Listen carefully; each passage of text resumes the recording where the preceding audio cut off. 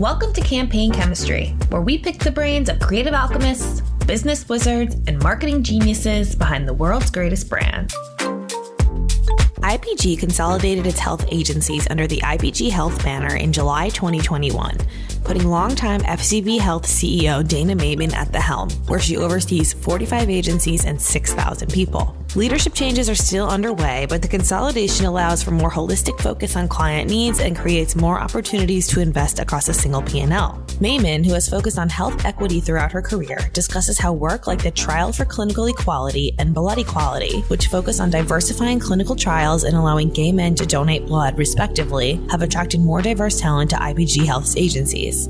In this episode, Maiman also chats about how health and wellness brands are shaking up their media and creative strategies as they invest more heavily in digital, as well as how the healthcare sector might be impacted by economic headwinds.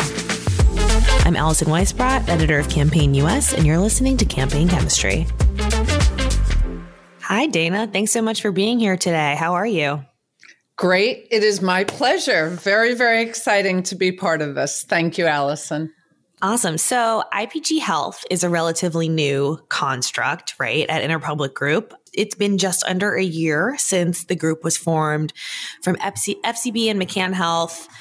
Talk about how the past year has been for you leading the new sort of combined entity and what the strategy is here from a health perspective. So what's incredible for me is how quickly it's gone. So it certainly feels, on one hand, far longer than a year, and it actually was born on July 1st. So it's been about 18 months at this point. And I have to say, this is something that IPG has been thinking of for so long. So even though it feels in one way new, certainly for years, IPG has toyed with the idea of creating this healthcare vertical.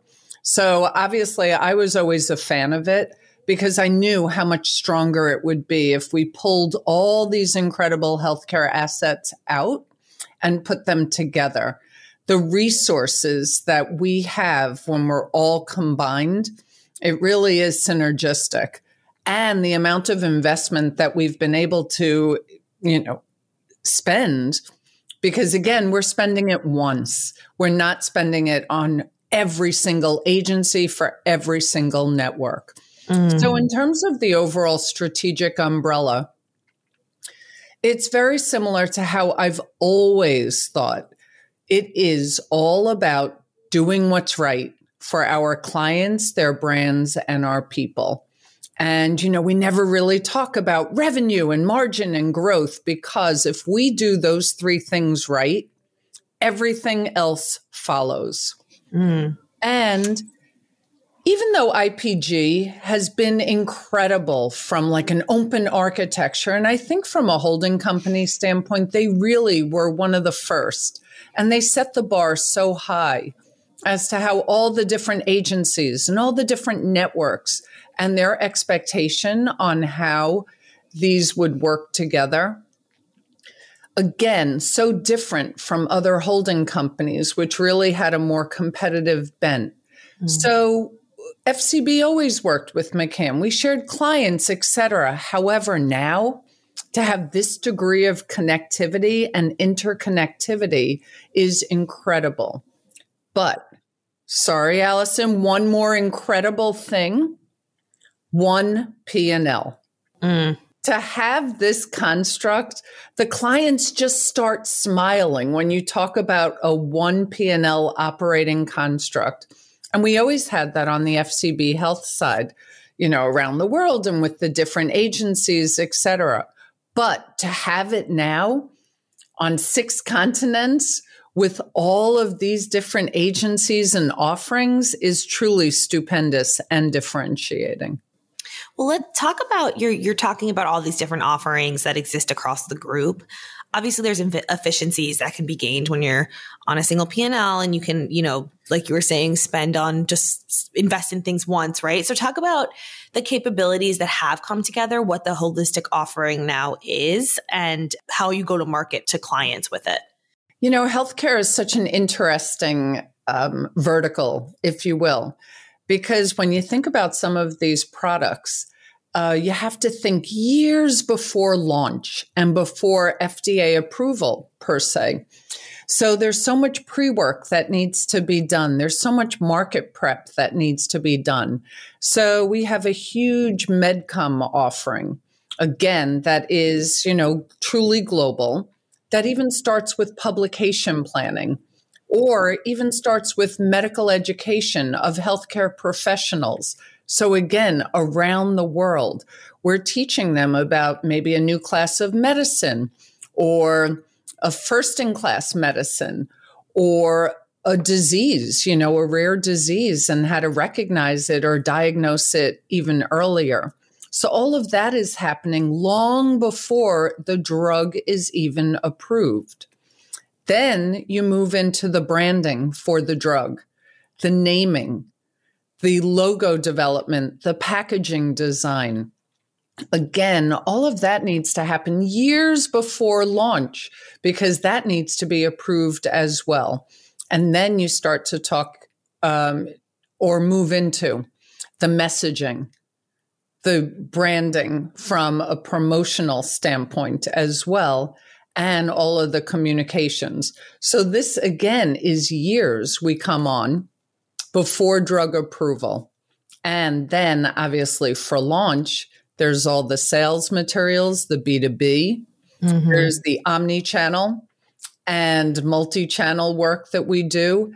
And then, of course, a lot of these brands now have direct-to-patient, so a lot of patient ed, and they have DTC as well, direct-to-consumer and broadcast. Right. So I know there's tons of work to be done across the healthcare space, right? And the healthcare space is expanding now. It's not just pharma. It's all these other kind of wellness companies, adjacent tech companies getting into the space. When you sort of look at IPG Health, there are still some really strong brand names in the group, right? Like McCann Health has always kind of been a big name, FCB Health, which you led for a long time. There's Area 23 now, which is sort of on the rise. Talk about like the balance you keep between having the brand names in the forefront and having IPG Health as like one go-to-market offering. Well, all of those brands, as you said, they're unique, they're special, and they are very, very ownable brands with such tremendous equity. So I never wanted to do a mishmash and just put them all together. If you think of IPG Health, that's sort of their foundational structure. We stand for certain things. I don't know how many kids are in your family or how many you're one of, but we are all share the same DNA, and that DNA is IPG Health. But yet at the same time, you know how different you are from some of your siblings and what they stand for and what they look like and how they show up and their personality. So that's how we think about all the different agencies. And they all, again, with that same DNA and that common DNA, now they all branch out and stand for different things. McCann Health in particular has had a lot of leadership changes since IPG Health was formed. Just recently, it was put under Area 23 leadership. What does that sort of signal or mean for the agency? Again, there are just as many agencies within the IPG Health family who haven't had any leadership changes whatsoever. So, again, we put McCann Health New York under the leadership of Area 23, but yet so many of the folks, the senior executive folks at McCann Health New York, remain in place. So again, McCann Health New Jersey, their leadership has been in place for years. There's no plans to change that. So again, it is so agency specific and as needs arise. There were so many shared clients also between Area 23 and McCann Health New York that was an easy one. So I want to talk about the health space a bit in general. It's been such a big growth area for agencies the past couple of years since the pandemic. I feel like health was always like sort of off in its own corner, doing its own thing. And now it's really become part of the holistic conversation about where growth is coming from in the industry. How has that sort of changed the way that you think about like running the health vertical at IPG and the opportunities and challenges that are posed because of this new momentum and innovation in the health space? Well, obviously, health was always really important to me since I've been, leading FCB Health and all the agencies, including Area 23 and the others, for over 20 years now. So I always thought health should be in the forefront. But as you aptly noted, COVID and the pandemic clearly put it on the forefront for everybody. So all of a sudden, even though cancer and all these other horrific diseases definitely strike people in your family and people et cetera, somehow COVID, and this global pandemic that truly shut down the world obviously affected everybody. Now you see RSV is all over the news and, every children's hospital is overrun and no room for new transfers into the hospital and everybody. Anyway, but at the same time, probably 5-10 years ago, we started being on the same creative stage, whether it was Cannes or any of the mega award shows. And all of a sudden, all the creatives, that from every consumer agency started to knock on our door. And it's because health became so relevant to them. Also, you had whole generations coming who were like, you know what? I'm tired of typical CPG. I want to give back in some small way. I want to work on something that's more meaningful. So whether that's, an oncology drug or just being in the healthcare space. And now with the COVID therapies, the COVID vaccines, I think the entire universe has become so appreciative, grateful, and acknowledging how important vaccines are, the life-saving nature of them. So again, everybody is so much more focused on healthcare than they ever were before. So I will say, even though we hired well over, I think year to date, we have globally over 1,700 new hires. Wow. Across the network. And I will say so many of these people are the most creative from the top agencies from all over, whether it's strategy folks, digital folks, omni-channel folks, multicultural folks, all coming to us from these other agencies because, again, they recognize the impact that healthcare has on themselves, their families, and they want to be part of it. So it's been great. So talk about how, the health space, as it's sort of gained more prominence across the broader creative and advertising landscape, talk about how this new talent that you've been able to bring in has changed the product at all. Like, I think, healthcare pharma ads have not always been the most creative because there's a lot of constraints, right? There's disclaimers you have to make and certain compliance that you have to meet. But talk about how like the creativity has changed in the past 2 years since the pandemic. I don't see that it's changed in the past 2 years. I'd say that evolution has been starting for the last decade. And, I think things like digital and experiential have just given us a much greater stage to be creative on. And our clients, it's like a journey. You're taking the clients along on this journey too, because so many of them are risk adverse, or they're like, oh, we can't do that. Even social. We were part of the first social two-way, engagement with consumers. And we convinced one of the most conservative pharma, multinational clients to actually engage in social for consumers and patients. So again, that just keeps evolving and going further and further. But we've also, done a lot more from a creative technology standpoint, actually creating products. So that's something that is very, very new. So, I'm not sure if you're familiar with some of our. Yeah, talk a little bit about what you've been sort of creating and how that goes beyond the typical like ad campaign.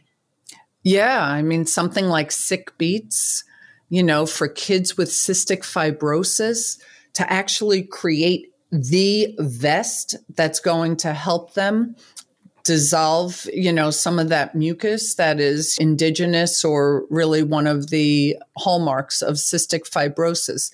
These kids have to go through so much.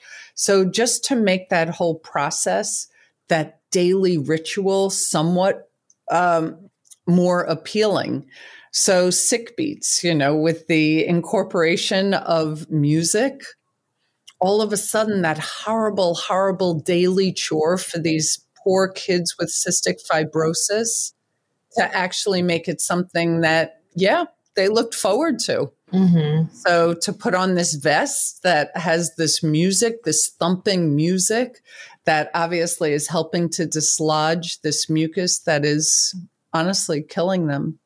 Yeah, no, it's amazing. And I remember that campaign, and I think it either was on the short list or won a few awards for our Big Awards program because it was really awesome.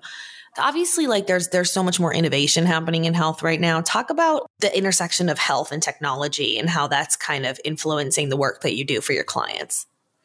Well, first of all, wearables in general. Mm-hmm. And wearables and technology. Technology is such a part of everybody's life, but to see it, obviously take over health is so exciting for us. Again, as you mentioned, that intersection. So everything, especially in the diabetes area, that's so fascinating. And, everybody, that connectivity that people are seeking, because it also dovetails into patient empowerment, patient knowledge, patient awareness. And, people want to know so much more about their health. And that's where the technology has really helped so much as well. Mm-hmm. So a lot of our clients, with continuous glucose monitoring, again, having diabetes is such a devastating disease, and it requires so much work on the part of the individual, the patient, the caregiver, if it's a child and a parent. And to have technology make so much of this so much more bearable. Mm-hmm. And it actually aids in better compliance and adherence. So overall, it contributes to greater health as well. Yeah. Technology also creates a lot of data, right? So data. Talk about how, pharma brands, healthcare brands navigate that with HIPAA compliance. And obviously data privacy is super sensitive in any area, but with health specifically, there's an extra layer of confidentiality. Oh, there's a lot of layers. Yeah, maybe an extra few layers. So talk about in this world where brands are trying to get their hands on customer data, how do you approach that from your particular health vertical? Yeah. So as you can imagine, a network like ours needs to be extremely, extremely compliant because, we're not some small startup or independent or whatever. So we have so many layers of our own compliance built in. And of course, with our clients. So many of our agencies are ISO certified, and that confers a certain degree of compliance, and it gives a lot of our clients tremendous, tremendous peace of mind to know that we're ISO certified. So that helps considerably. But data is so critical for us because so many times we need to find these patients with these extremely rare diseases. And, it's not something that is going to be served with a huge direct-to-consumer campaign or a budget, a huge media budget, if you will. So we're geo-targeting, whether it's to certain hospital centers that treat this particular illness or disease state, certain physicians who, are known to prescribe. So again, or if there's clusters, where we know some of these patients are. So that's where the hyper targeting, the geo targeting, that's where data is king. And, we create these heat maps, if you will, and that guides so much of our promotional spend. So talk about, obviously, pharma has been a big national TV ad spender for years and has been slower than other verticals to move away from that, in part because they, in general, are trying to reach an older audience, right, that is watching TV, and they find that it's worth the investment. So talk about how you mentioned social media before, like how are investment patterns changing? You mentioned geolocation targeting. I'm assuming that might come with some programmatic buying. Like talk about how pharmas and healthcare brands are changing the way that they approach the media landscape.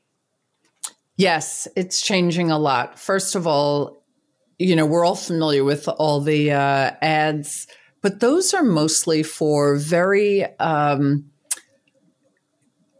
they're disease states that affect so many people.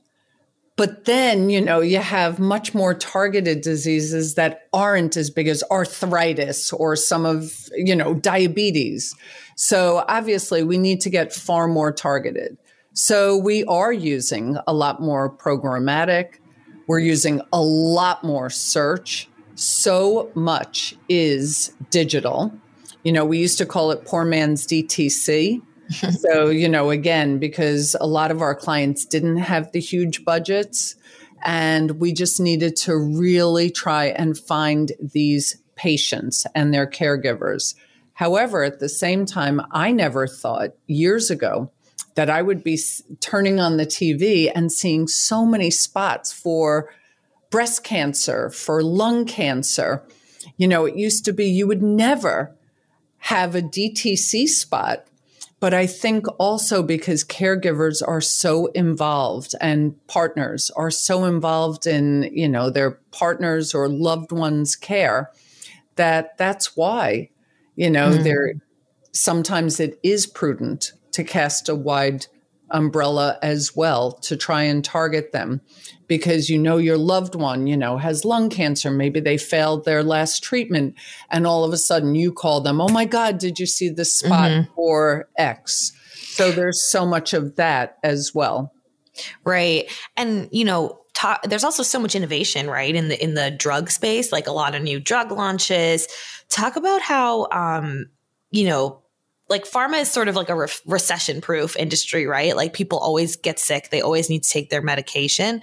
Is anything changing, like with the economic outlook being so sort of uncertain and layoffs happening at different companies? Is pharma still investing strongly right now? And maybe zoom out, and is health and wellness in general still investing? Well, pharma will always invest in drug launches because obviously that's the lifeblood. I mean, in advertising, in media. Right. But in those launches and with those launches come, the need to advertise and get the word out and stuff like that.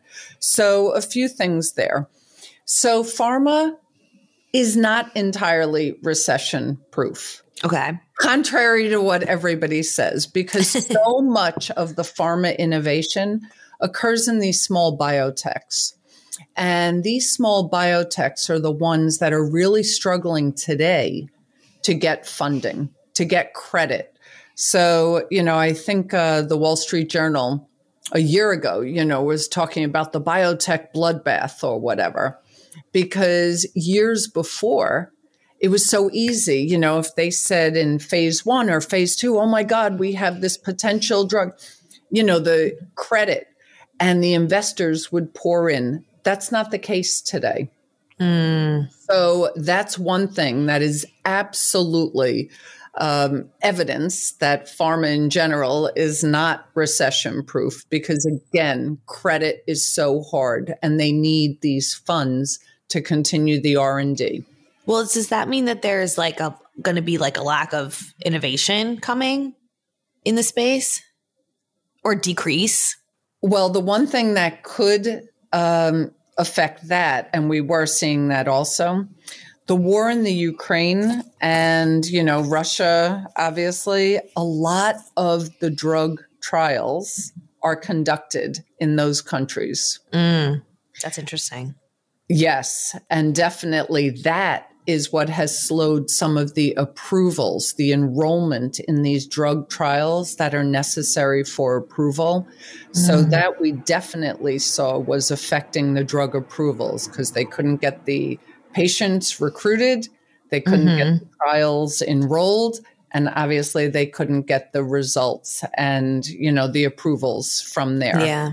So that was a definite outgrowth.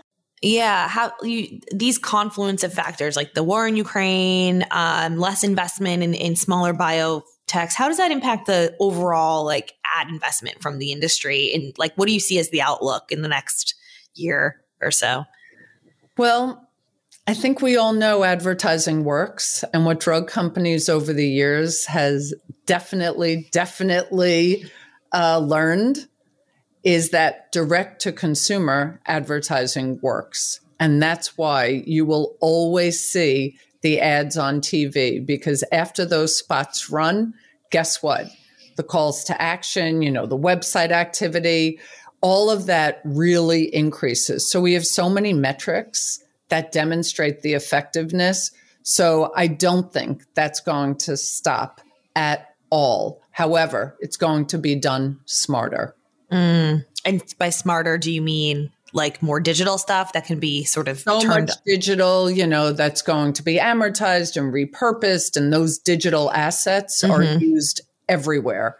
The banners, search, social is huge, and of course, programmatic as well.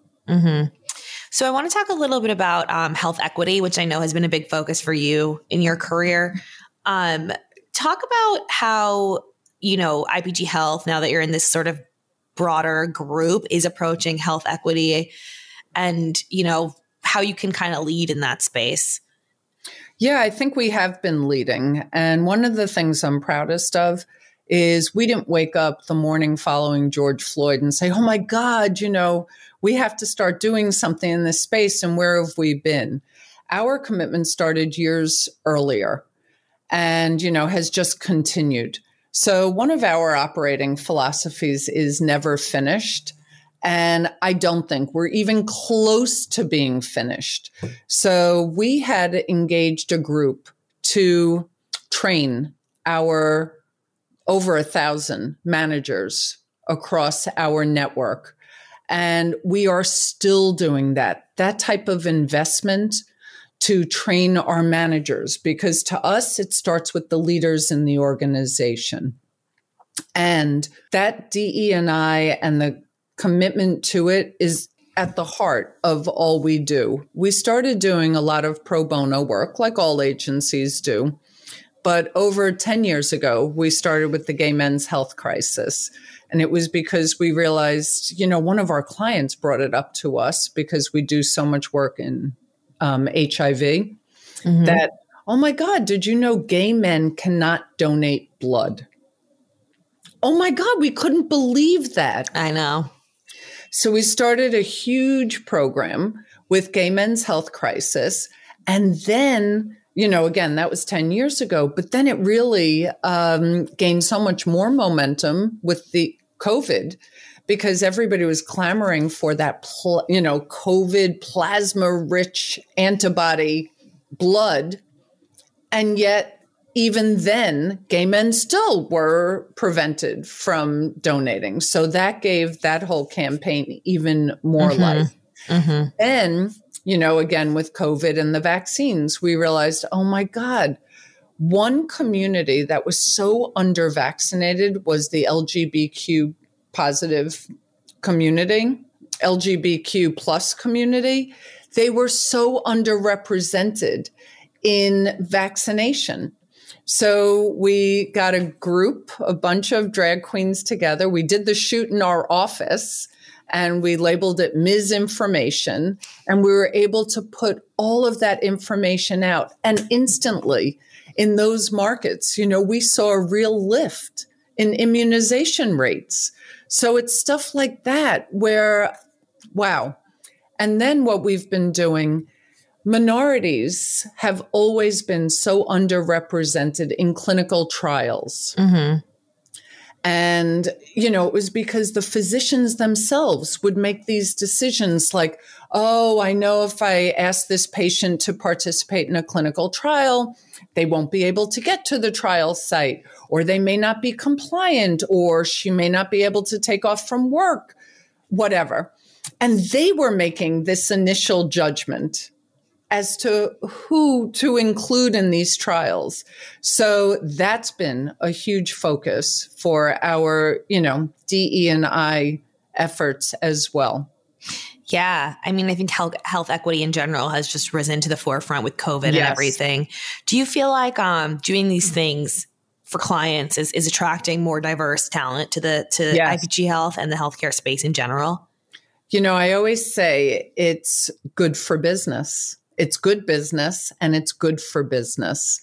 And it truly is. First of all, when you start down the path and you get synonymous with being the holding company or the agency or the network that is most focused on DE&I, it's like it gathers a lot of momentum from a recruiting standpoint, from a retention standpoint. And again, it really differentiates us. Mm-hmm, mm-hmm. So looking ahead a little bit to next year, I know with healthcare being one of the biggest growth areas for agencies, I think there's been a bit of M&A in the space, right? Among healthcare communications shops and marketing agencies. Do you see that continuing in 2023? And if you were looking for anything, what kind of solutions would you want to add to the group? Ooh, I've always been known as the person who zigs when a lot of people zag. And, when everybody was going down this huge M&A, oh my God, we got to acquire this, we got to acquire that. I would much rather build it myself. And that has always been my philosophy. Because, when you're in an acquisition, standpoint or whatever, those folks are selling for a reason. They don't necessarily want to keep doing what they're doing. Or during that whole earnout period, they're not necessarily focused on investing in their business and doing what's right for their clients, brands, and people. And the culture clash when you're bringing a new organization in, it takes so long to actually get to a point of assimilation and, where the cultures meld. So again, I would much rather build it myself. So if you could build anything, what would it be right now? I have to say, with the advent of IPG Health and it being, expanding our global network to the degree that it did, it gave me such a powerful footprint in Asia Pac.